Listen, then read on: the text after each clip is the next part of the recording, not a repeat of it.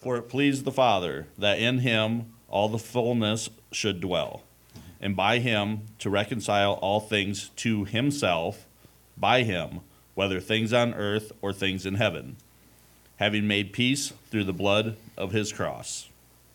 And you, who once were alienated and enemies in your mind by wicked works, yet now he has reconciled in the body of his flesh through death, to present you holy and blameless and above reproach in his sight. If indeed you continue in the faith, grounded and steadfast, and are not moved away from the hope which was preached to every creature under heaven, of which I, Paul, became a minister. Amen. Thank you, Corey. God's word. It was the night of June 17th in 2015, and the national news was ruled by a story of a shooting in Charleston, South Carolina. A 21-year-old man walked into a church. He was welcomed by the church members. He sat down and attended their Bible study, and he proceeded to murder 9 of them. This horrific story became known as the Charleston church shooting. Now, as absolutely awful as shootings are, most times news outlets, they will report on them and then quickly move on to something else, especially in our day and age.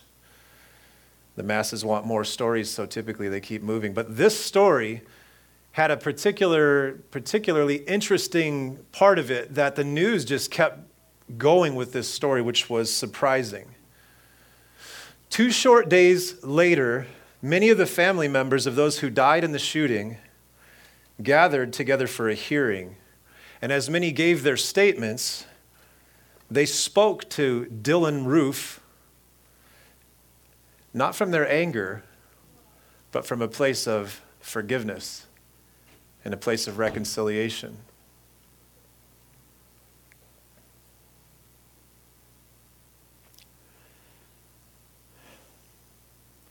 While Dylan remained emotionless, these followers of Jesus Christ exercised the ministry of reconciliation. I forgive you, Nadine Collier, the daughter of 70-year-old Ethel Lance, said at the hearing, her voice cracking with emotion. She said, "You took something very precious from me, and I will never talk to her again. I will never, ever hold her again. But I forgive you and have mercy on your soul." The world took interest in this story. It kept coming up over and over again because of this radical countercultural ministry of reconciliation that these Christians offered to this troubled young man. What do we mean when we say reconciliation or reconcile? Well, Webster's defines it as this: to restore friendship or harmony, to reconcile differences, to settle differences. In a biblical sense, to reconcile means to restore the right relationship or standard, or to make peace where there was formerly enmity. To restore a right relationship or standard, or to make peace where formerly there was enmity. The Bible tells us that Jesus Christ is a reconciler. And Jesus Christ came to reconcile sinful men and women to a holy, perfect God. Jesus Christ, the reconciler. So, as you know, Paul wrote this letter to the Colossians in AD 62 while he was in prison in Rome, written about the same time as Ephesians and Philemon. If you read all 3 of these together as we're going through this, you'll see the connections. This letter, maybe more than others, is probably the most Christ-centered of all Paul's letters. The reason he wrote was he was combating a heresy in the Colossian church where Jewish legalism and Greek mysticism was permeating the pure gospel of Jesus Christ. Rather than holding to, the gospel of Jesus Christ as having faith in what Christ did on the cross, faith in Christ alone, not by works, they started believing this false blend of teaching that would say that faith in Christ isn't enough. You also have to observe the Sabbath and the dietary laws, and you have to be circumcised, and you have to do the Jewish law. Also, there was another group of false teachers in the church that kept teaching people, saying that Jesus really isn't God. He's very important, but he's just sort of an angel, sort of a spiritual being. And the way that you get right with God is by taking all these little bits and pieces of information that keep coming from different sources. And then maybe some very special, select, elite people will be able to put the picture together and therefore then become right with God. And so this is why Paul is writing to this church. He's trying to set them straight and protect them from getting off course. And so he does that by pointing them to Jesus. He points them to the sufficiency and the supremacy of Jesus Christ. Christ alone is sufficient. You don't need works. He's supreme. He's God in the flesh. He's not an angel. He's not a created being. He created all things. Last week, you remember, all things were created by him, through him, for him. And everything holds together in him. The breath you're breathing, the fact that your life is holding together, that your physical body's holding together right now, it's because Christ is holding you together, everything in the universe. The sufficiency and supremacy of Christ. This week, it goes on and Paul looks at the supremacy of Christ in his ministry of reconciliation. And I will show you on the outline how this works together. I've divided our message into 4 parts. The ministry of reconciliation of Christ. Reconciliation, number 1, is provided by his death on the cross. Number 2, reconciliation is needed because of separation from God. Number 3, reconciliation is the means of our righteous standing. And number 4, reconciliation is what we continue to hope in and share with others. You're going to see those 4 things in the message today. If I was to boil this down into one point, I would tell you this now, that because Jesus' death on the cross reconciles us to the Father, we must continue in this hope and preach it to others. So, reconciliation number 1 is provided by Jesus' death on the cross. Look at verse 19. It says, "For it pleased the Father that in him all the fullness should dwell." Reconciliation comes from God, who is Christ. Notice what it says there. It pleased the Father that in him all the fullness should dwell. What this means is that the fullness of God, absolutely all of God, dwells permanently in Christ. The false teachers were saying in this church that Jesus is not God, that the fullness of God really is only understandable from all these different sources of information. Paul says, no, that's inaccurate. The fullness of God dwells in Christ. The word dwell in the Greek context, the Greek text, it means to permanently dwell. God has always been in Christ, fully. He's saying Jesus is God. Now, real quick, a question. How does this passage speak to people that say Jesus is not God?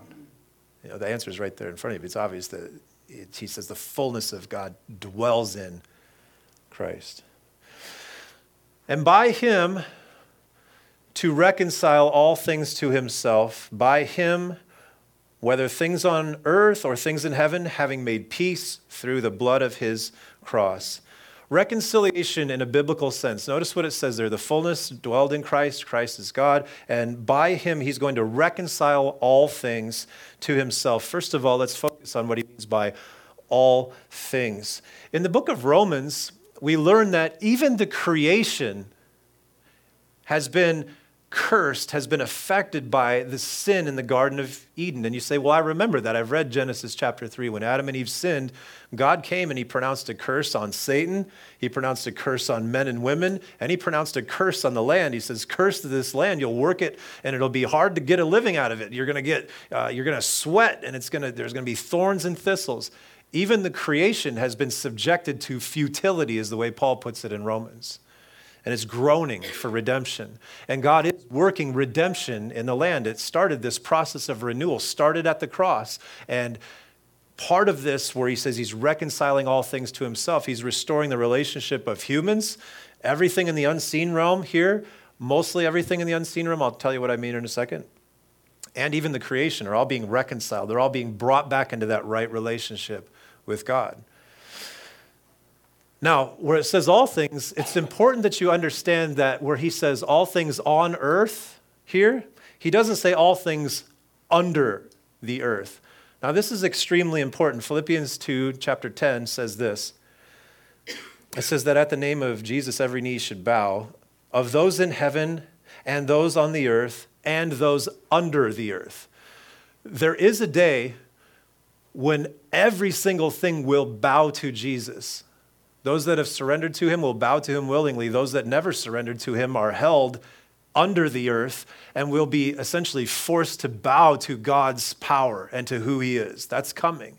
But when this passage says that all things will be reconciled, will be set right with God, it's not talking about those things that are under the earth. We read in the book of Revelation that there's a destiny coming for demons, fallen angels, and for people that have rejected Christ. And it's not that they will be reconciled to him. And so that's very important because the proponents of universalism use this passage. It's important to point out to them that when he says all things on earth, he doesn't say all things under the earth. So you need to fill in the blanks by reading Revelation there to understand he's not talking about universalism. In other words, everybody's not going to be saved. It's those that surrender to Jesus Christ that will be saved. Those that trust him, that welcome his redemption, his redeeming work. Those who welcome that will go to heaven. Now, it's important to notice these words where it says to himself. God is not reconciled to man, but man is reconciled to God. Can you understand the difference between those two things? If we were saying God was to be reconciled to man, we would be saying that there's something wrong with God, that he had to get it right to get in alignment with man. It's kind of like this. If my guitar's out of tune here and I get the tuner, if my guitar's out of tune, I don't say that there's something wrong with the tuner and the tuner needs to change. The guitar needs to get in tune. And that's what it means when all things are going to be reconciled to him. He's like the tuner in the sense that he's perfect. We're the ones that need to be reconciled to him. Very important. By making peace, this is how this happens. Notice it goes on there. It says, having made peace. We by nature and by birth are born into sin, which makes it to where we are not at peace with God. You might say, what do you mean that Christ on the cross was making peace? He was reconciling sinful men and women to a holy God. There has been a long-standing fight between men and women and God that began on the day that our first parents, Adam and Eve, listened to the voice of the serpent rather than obeying the words of God. You guys are familiar with this in Genesis 3. And there's been a long-standing fight between God and man ever since then, between God and men and women. Because of sin, humans and the creation are in a fight with God. This is not how many people outside of Christ understand things, is it? Have you noticed that a lot of people outside of Christ, maybe some that you've tried to share Jesus with, they come from this kind of like as it's like sort of a neutral thing. They think, if somebody's rejecting Christ today, they might say something like, well, it's okay for you, but for me, and they assume that they're in sort of a neutral standpoint. The Bible's clear that there is no neutral standpoint. Jesus says you're with him or you're against him. And that's because everything that's born is born in sin, and everything, because of sin, is at enmity with God. It's at war with God. There's a fight between God and everything that's been touched by sin. It's pretty interesting where people would continue on in their life and think, I'm in this neutral sort of point. Well, the Bible would tell you otherwise. You're actually not at peace with God. This reconciliation comes through the blood of his cross. Jesus makes peace between us and God through the blood of his cross. Now, the fact that Jesus died in a human flesh body on a cross made him qualified. He had to be fully human in order to die, to pay the payment for sin. That's what Paul's getting at. He's using these words, the blood of his cross. These people speaking about Jesus in the church that would say, oh, he's an angel, he's not God, he's all this. Paul is saying, no, he's got a literal physical body, and that literal physical body died on the cross, and what he did on that cross is how people are saved. I want you to understand, too, where it says the blood of his cross, it doesn't mean that like blood in a literal sense. It doesn't mean like somebody's got like a vial of Jesus' blood somewhere and he's going around and sprinkling people and they have to physically touch the blood. It doesn't mean that. It means that the act of what he did on the cross, the payment and the penalty for sin was laid upon him, and his blood was shed to pay that penalty for us.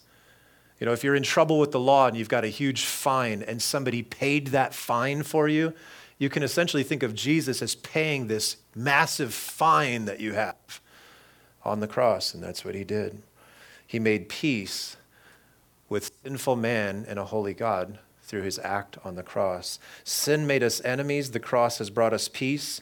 Sin created a great gulf between us and God. The cross has bridged it. Sin broke the relationship. The cross has restored it, says John Stott in his commentary. Maybe you've seen the picture where there'd be somebody standing like on a cross, you know, like they're doing an illustration. They'll make a cross with their arms. And somebody, you know, you can do this with kids, right? On the one side, you've got, you know, the kid dressed up as God, and it's like, well, you're not trying to be blasphemous. It's just an illustration. The little kid's like a play. And you've got somebody representing God over here. And then over on this other side, you've got somebody representing man. And they're sinful. And then somebody comes in the middle and he puts his hand, puts his hand on both of them, right? And makes a bridge, reconciles these two things together, right? That's the picture. Blood in the scriptures in the Old Testament, you know, animals were sacrificed and their blood was brought as a temporary covering for the sins of the people. Now, in the New Testament, the blood of Christ brings a permanent covering, not a covering, but atonement in the Old Testament means a covering, but atonement, what Christ did on the cross, means at one-ment. Christ's blood pays the penalty of sin once and for all to make us at one with God. It's incredibly powerful. Jesus says that his blood is the blood of the new covenant. You know, sometimes people will ask you, what's up with all the animal sacrifice in the Old Testament? You know, especially people that really don't know much about the Bible, and especially people that are into like PETA and animals, you know, and they'll say stuff like, there's no way I can get with that Christianity stuff because God's like killing animals all the time he is. And the thing is why was all that there? Well, that blood was shed. Jesus, you know, God tells people that the life is in the blood. And so the blood had to be shed for the sins of the people, and then it was put in the altar in a special ritual, and it was done as a temporary covering. God was seeing that there had been a payment made for the sin that the people had committed, and it was temporary. Right? Now, I don't understand the full dynamics of why blood. I mean, there's a lot of scholars that speculate on this. I do know the Bible says that the life is in the blood. It says that in the book of Leviticus. It says that the life is in the blood, and it also says in the book of Hebrews chapter 9, verse 22, it says that without the shedding of blood, there is no remission of sins. And you can read a whole bunch of scholars that speculate why exactly blood, but I have to confess to you, it's a mystery that I plan to ask God, you know, when I get there, but I don't understand the full dynamic of it, but I know what the Bible says about it. You can think about it like this, though. When somebody has hurt another person, there's always a sacrifice required in reconciling with them. You know, like these people that lost 9 of their loved ones to a heinous murder. There was a sacrifice involved for them to come and try to offer reconciliation to this guy, right? Think about this. Every time somebody's offended, there has to be some sort of sacrifice for reconciliation to happen, right? I either need to just take it on me. If you hurt me, I just need to take it myself and just say, look, I'm just going to bury it, whatever, it's over with. There's a sacrifice made. Or I can persist on it and say, you owe me. You know, why don't you make restitution? If you do this, then I'll forgive you, right? There always has to be some sort of exchange and reconciliation. There has to be some sort of sacrifice and forgiveness. To my understanding, that's what God's telling us. He's saying sin is such an offense against him that there has to be a sacrifice made to make things right, right? And that's what Jesus is he's that sacrifice. His blood on the cross is what makes those things right. It atones us to God. It restores the relationship. Reconciliation to God's provided through Jesus' death on the cross. Now going further, why is it necessary? You might say, why is the cross necessary? And you, verse 21, who were once alienated and enemies in your mind by wicked works. Why do we need to be reconciled? It says right there, because we were once alienated and enemies in our minds by wicked works.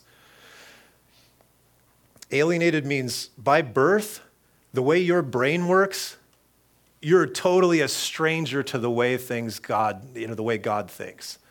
By birth, we don't think like God thinks. Some of you know that if you've come to Christianity in your adult life and you say, man, I cannot believe how I used to think before I came to Christ and he gave me the mind of Christ, Like I think completely differently than the way I used to think, like all through my 20s and my whole life. This is what Paul is saying. You need to be reconciled to God because your mind is so far from what God is all about. And he goes on to even say further, you were enemies. Or another translation says you were hostile towards God. And all you got to do is to start a YouTube channel and look at the comments that come to see that people are certainly hostile to God. And some of you might have been. Some of you might have been hostile to Christians before you got saved. Some of you might be hostile towards this whole thing even sitting here right there. Today you're still like wrestling with God and you're hostile towards what's going on here, maybe. Because the carnal mind, the Bible says, is enmity with God. If you're not saved, the way you think is an offense to God.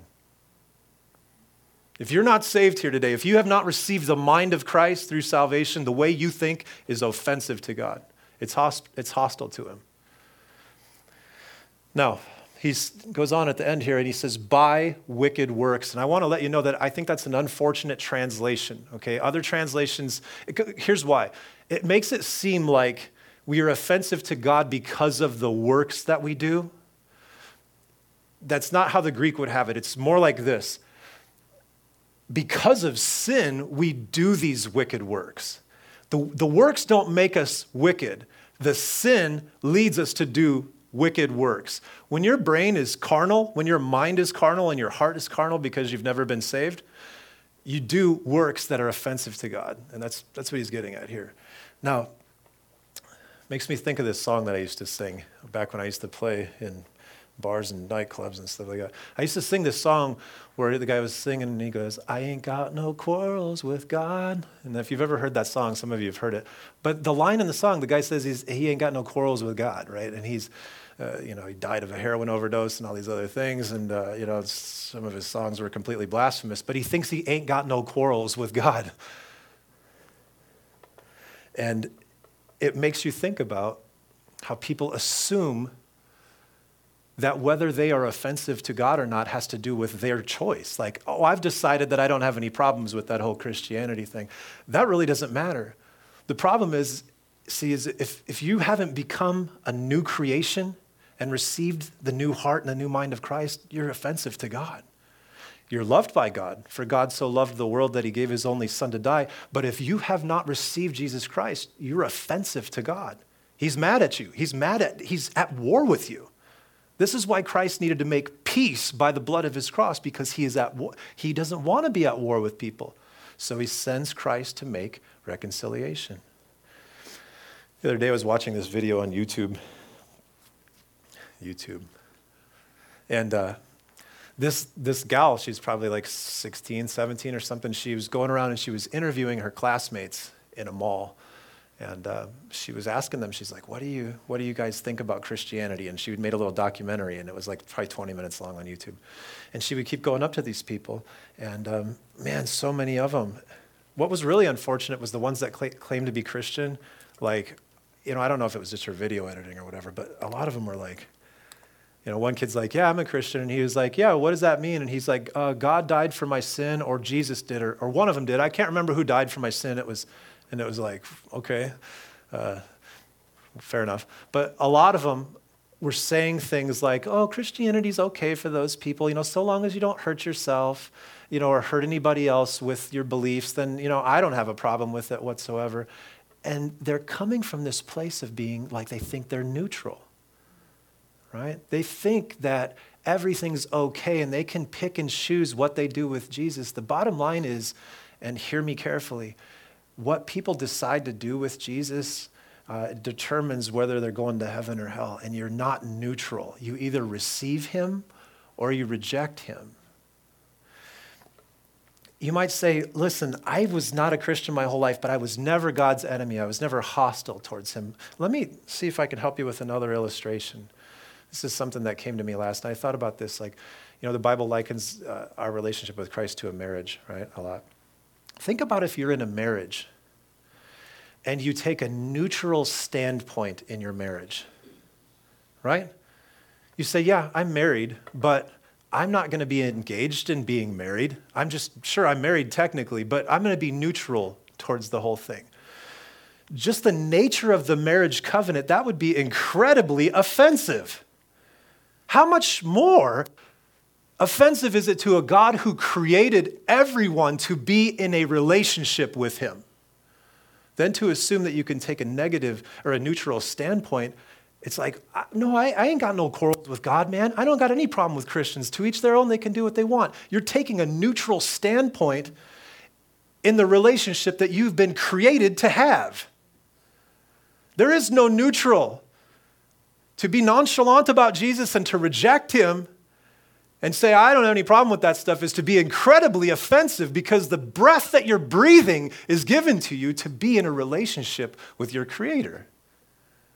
And people don't get it. And they think they're so intellectual. And they think they're so, I'm so accepting and so tolerant of everything. All these Christians, they could do what they want. Listen, you are rejecting Christ if you think you're in a neutral standpoint and you're at enmity with God and you're at war with God, right?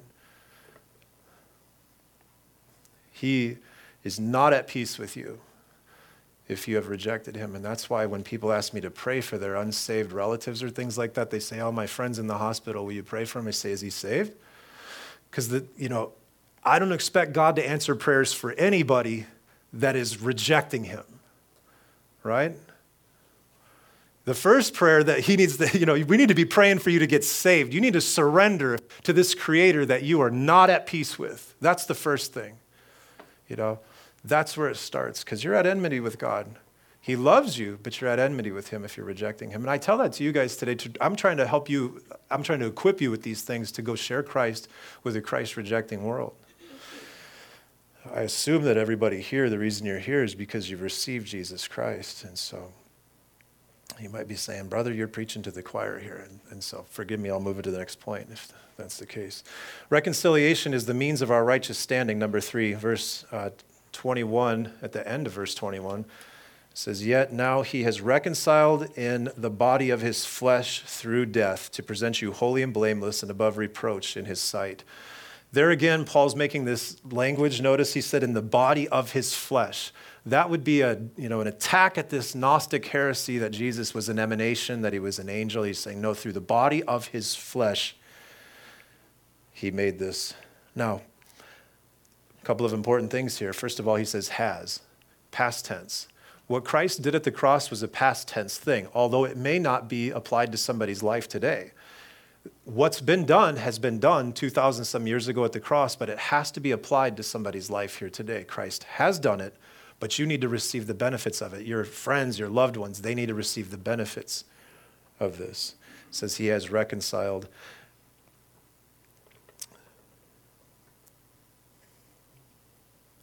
It's really stood out to me this week that he does the reconciling. God has called people to know him and to be reconciled to him. This was a real powerful word to me this week, because I sometimes think that I have more of a place in people being reconciled than I really do. You know what I mean? And this has been an incredible frustration for me as a minister, is trying to do some things in my own strength.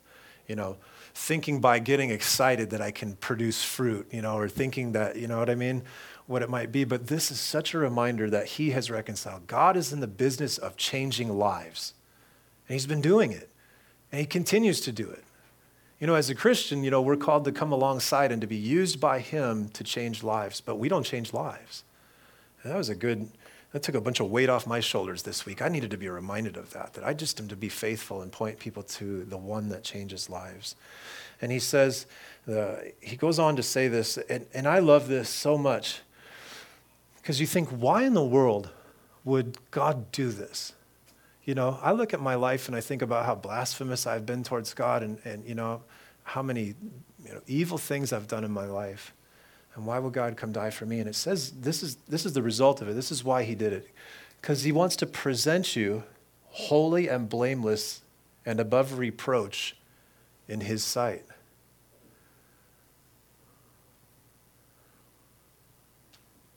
if that doesn't make you just want to like jump out of your skin with excitement, you mean somebody like me, I'm going to be presented before God holy, blameless, and above reproach. Blameless, no accusation against you. Holy, completely set apart from all the sin, all the sinful anger in your life, all the perversion, the self-centeredness, the lust. All of these things, you're going to be set apart from all of that stuff and presented to God, holy, perfect, blameless, in his sight, above reproach. Now, when did God decide to do this? Look at Ephesians chapter 1, verse 4, if you have a Bible, please. This is so awesome.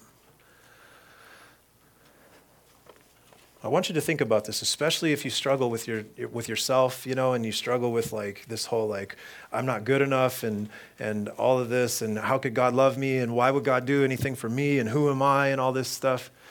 Ephesians chapter 1, verse 4, it says, just as he chose us in him before the foundation of the world, that we should be holy and without blame before him in love.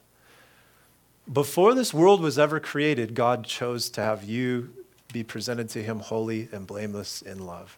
That's an amazing truth here today. He's in the business of changing lives, and he decided who he was going to do this with, like before the foundation of this world. That is a really mind-blowing thought if you have the ears to hear that. This life, we're born into sin, separated from God and hostile to him, and he comes and he dies in our place to reconcile us. He fixes the relationship. And then when we die one day, rather than continuing down the river to hell that we were on, rather instead we stand before God presented perfect, holy, and blameless, and above reproach. What marvelous grace.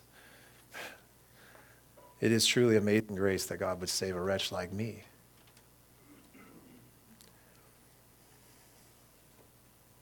How could this fact change a person's life if this really got into their heart? Number 4, our final point, this reconciliation is what we continue to hope in and share with others. Verse 23, he says, if indeed you continue in the faith. Now this verse gives the people that are proponents for the once saved, always saved doctrine, this gives them a real hard time because this sounds like this is conditional. Did you get that there?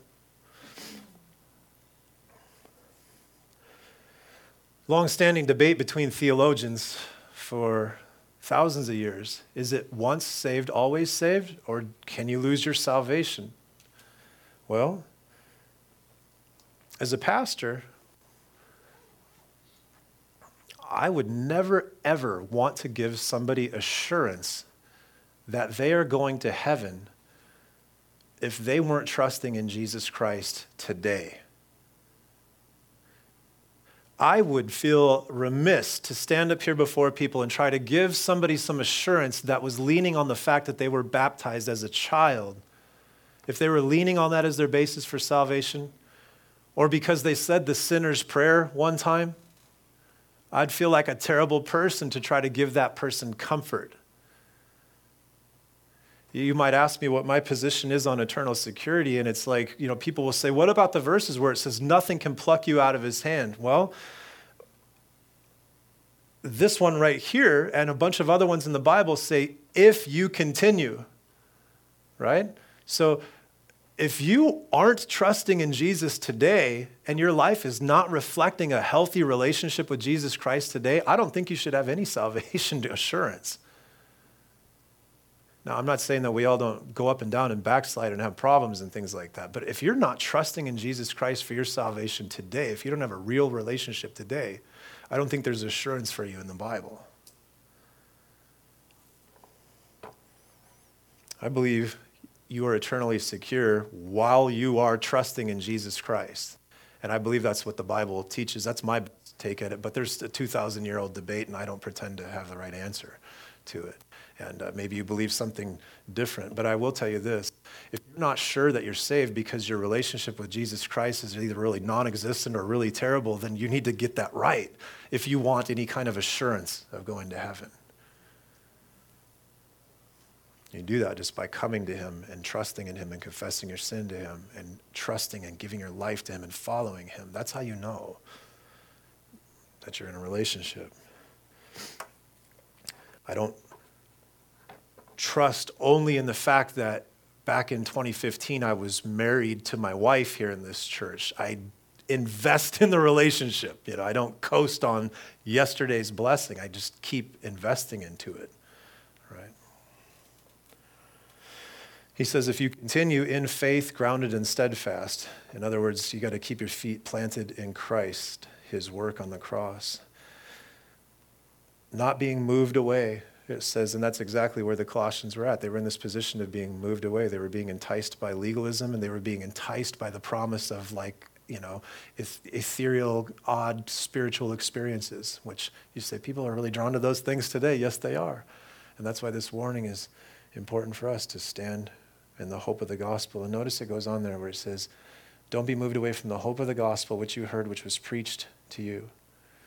The hope of the gospel is to be preached, and it was preached to them, and Paul says, continue in this hope, continue in this good news of Jesus Christ. It's important to understand that in the Bible, the word hope, it isn't a wishful thinking, right? You remember when you were a kid and you're chasing around some girl when you're a teenager and you're like, I hope she likes me, You're like, maybe she will, maybe she won't. That's not what the Bible's definition of hope is. The Bible's definition of hope is a confident expectation that this thing's going to come to pass. Like when I order a package from Amazon, I don't hope it's going to show up at this point. I trust it's going to show up, right? I don't hope the sun will come up tomorrow. At this point, I trust, and that's the way the word is used, like saying, I hope the sun comes up tomorrow. I trust in it. I know it's going to happen. And that's what Paul's saying to these Colossians. You need to continue in this confident expectation that your faith in Jesus Christ and your relationship with him is going to save you. Don't move from that place of confident expectation, that hope in Christ. And he goes on to say, which was preached to everyone, and he says, which was preached to every creature under heaven. That's hyperbole. It was everywhere in the known Roman world the gospel had went out, of which Paul became a minister. The word minister there, it doesn't mean like high authority ranking person. It actually means servant. It means somebody that, gets down and like washes feet, right? Now, this also was kind of like in this message is like the last little dig at the Gnostics, right? Because this went out to every creature, not just to a select few that could have been initiated, into this special knowledge. So as you can see, Christ's supremacy displayed in his work in reconciliation, which the reconciliation was provided by his death on the cross. It was needed because of separation from God. The humans are separated from God by birth because of sin. Reconciliation is the means of our righteous standing. Because of what he did on the cross, God sees me as perfect and righteous and holy. And we must continue in this hope and share it with others. Turn to 2 Corinthians chapter 5, please, verses 18 through 20, and we'll conclude here. 2 Corinthians chapter 5, verses 18 through 20. This is how we're going to apply this message to our lives here today. I'm going to read it in the New King James. After I read it in the New King James, I'm going to read it to you in the NLT. And so it says, 2 Corinthians chapter 5, verses 18 through 20. Now all things are of God, who has reconciled us to himself through Jesus Christ, and has given us the ministry of reconciliation. That is, that God was in Christ reconciling the world to himself, not imputing their trespasses against them, to them, and has committed to us the word of reconciliation. Now then, we are ambassadors for Christ. As though God were pleading through us, we implore you on Christ's behalf to be reconciled to God. The NLT says this: all this is a gift from God who brought us back to himself through Christ. There's reconciliation, right? And God has given us this task of reconciling people to him. For God was in Christ reconciling the world to himself, no longer counting people's sins against them. And he gave us this wonderful message of reconciliation. So we are Christ's ambassadors. God is making his appeal through us. We speak for Christ when we plead, come back to God. If you are a Christian here today, God has given you very specific directions. He's given all Christians very specific directions. Some of them, we're going to talk more about tonight. Love your neighbor as yourself. That was a command that Jesus gave to his Christians. You say, who's my neighbor? It's like literally the people that are right around you. And he said to love them, take action in loving them. Another one that he's given is go make disciples of all nations, right? And this one right here tells us that God has given us the ministry of reconciliation. That's what we do as Christ's ambassadors, is like when you talk to your family member that's unsaved, when you talk to your daughter that's unsaved, what you're saying is, I'm pleading with you to be reconciled to God. You're not at peace with God. I'm pleading with you to be reconciled to him, to get right with him through Jesus. He has given us this message, and really that is the main application. You are an ambassador for Christ. I'm an ambassador for Christ, and our mission is to go out and plead with people to be reconciled to God. You who were separated by God by your sin, Jesus has reconciled. You and I have been given the privilege of calling on people to be reconciled to God. What will you do with that privilege?